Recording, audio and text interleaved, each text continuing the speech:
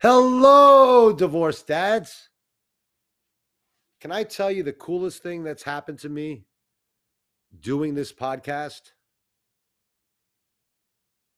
The coolest thing that's happened to me is hearing from you, hearing your stories, being able to interact with listeners, and helping you on this shitty journey we call divorce. And guess what? Not only that, during my hiatus, I actually ran into friends, acquaintances I had no idea that were going through the same thing we are. So let's talk about a few of the people, both friends, acquaintances, and listeners, that stories I think can help all of us. And I think we'll see a theme here. So the first person I want to talk about is, we'll call this person A-Bomb. So A-Bomb is married to his wife about 15 years plus, 15, 16 years. They have two kids. Now, one kid is from a prior marriage, one kid is from their marriage. And they also have been working together. So they have a business together. They're building a business together. There are a lot of red flags there. I know you're saying the same thing.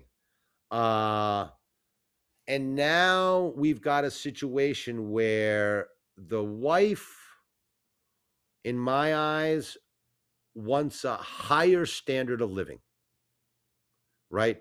One of these situations where she's been working hard, he's been working hard. They do well, but I think she's seen things maybe that A-Bomb can't provide or doesn't feel like he should provide. And now it's, you're not doing enough. I want a higher standard of living. That's A-Bomb. Now we have another guy, and we'll call this guy Poop. Poop also has two kids. Been married about 12, 13 years. Now his challenge is they live in a very affluent area. He does okay, right? He does okay. And this one reminds me a little bit of mine. That's why. But his wife sees things that he cannot provide. Now she wants a divorce. Why? Because she wants a higher standard of living. Now, they don't say higher standard of living. They say irreconcilable differences. I can't even fucking pronounce that word.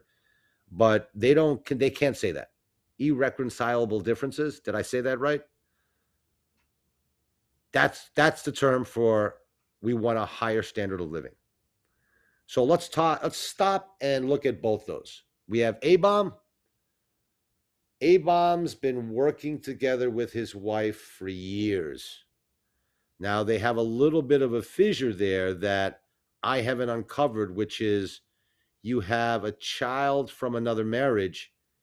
Is that causing an issue there? It could be, it might not be, I'm not sure. But now you've got, mysteriously, this isn't good enough for me. I want more. Now with Poop has been given a very, I think, difficult situation because he lives in an area where everybody does better than he does. So that's all his wife sees. But what I see here as the crux is, and again, it's the same shit show I had, which is communication. It seems like communication was the breakdown here. And then what I call communication into acceptance. Because we all know, guys, it's easy to communicate, but if you communicate into a rock wall, what do I mean by that? Hey, honey, I'm going through a tough time right now. Actually, we're going through a tough time right now because we're a team. And I need us to cut down here, alleviate there, look at here as a possible thing we shouldn't do. Right? Now, if you have a partner that can understand that and work with you, then you have communication to acceptance. But if you have a situation where it's, honey, we're going through a difficult time and I need this, that, can you help here, there? And you get the rock wall of resistance, which is, no, you're wrong, you should have. No, you didn't, you could have. Then that's communication into no acceptance. That's the fucking dead end, folks. That's divorce. So I would say that the first part I can definitely tag, which is, looks like there was a possible communication breakdown. The second one I can't, and we all know where that gap is. Was the communication accepted or was the communication thrown back? Now I have a couple others. We'll call the third SD. This is one we hear a lot of in areas I live in, which is the wife has been hoarding money while the husband has been working ferociously. Again, where I live, this is a common theme. Wife hoarding money while the husband's working ferociously. These are difficult ones, folks, because usually when I see this, it's usually the marriage has been broken for a while, and this cunning bitch of a wife knows it, and she's been building her nest egg. When that's happened, wow, you can be in a lot of trouble, right?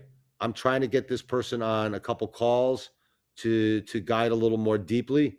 But I can tell you right now, this one worries me the most because it seems very premeditated, right? I think in the other ones, you just may have had a communication breakdown and they may not be accepting what they're seeing. When you have premeditation and you have a wife that is and has been making conscious maneuvers behind your back, specifically around the finances, when she knows what you're doing, then that is, my advice is instant protectionism. You've got to protect yourself very quickly. How you do it, tricky, because we know we can't pull money out of the bank account, but you've got to start either creating a secondary bank account, find a way to divert some of those funds if you can, right? If some of those jobs are under the table, but you need to start because she's got a head start. Now, the last one makes me really cry. This is, we'll title this person AF. AF is what I call child manipulation at its max. So AF has 4 children. They're all fairly young. And he had been going through a husband, wife, let's keep this out of the lawyer's divorce, which, if you can, we all know that saves a lot of time and money. But then the wife went to a lawyer. Remember, guys, the other term for lawyer is fucking Satan or Lucifer. Why? Remember, they get paid and get paid more money to create angst. The more angst they can create, the more money they make. So in AF's situation, the minute they went to the lawyer, here comes the lawyer using the kids and throwing a restraining order at AF. Can't get near your wife. Can't see your kids unless it's under extreme rigid circumstances. And by the way, you're paying max custody. Now, what I told AF, and when I see situations like this is a lawyer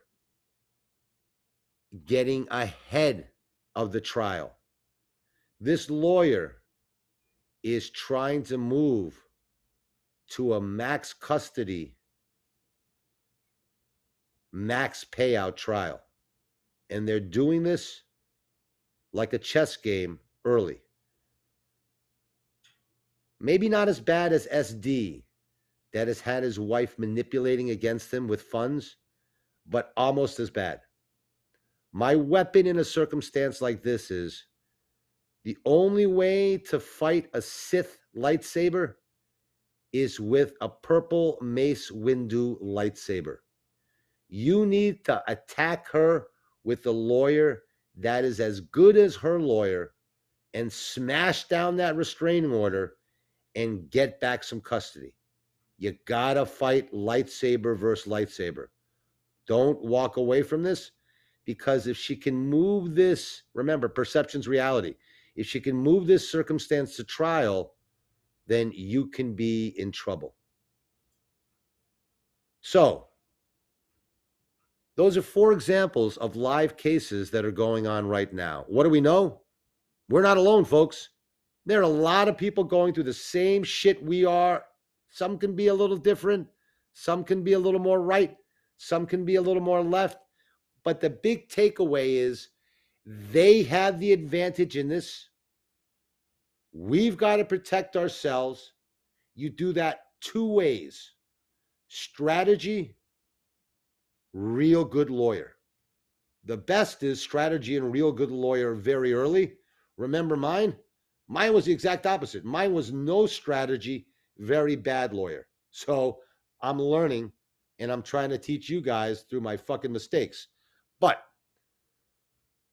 here are 4 examples.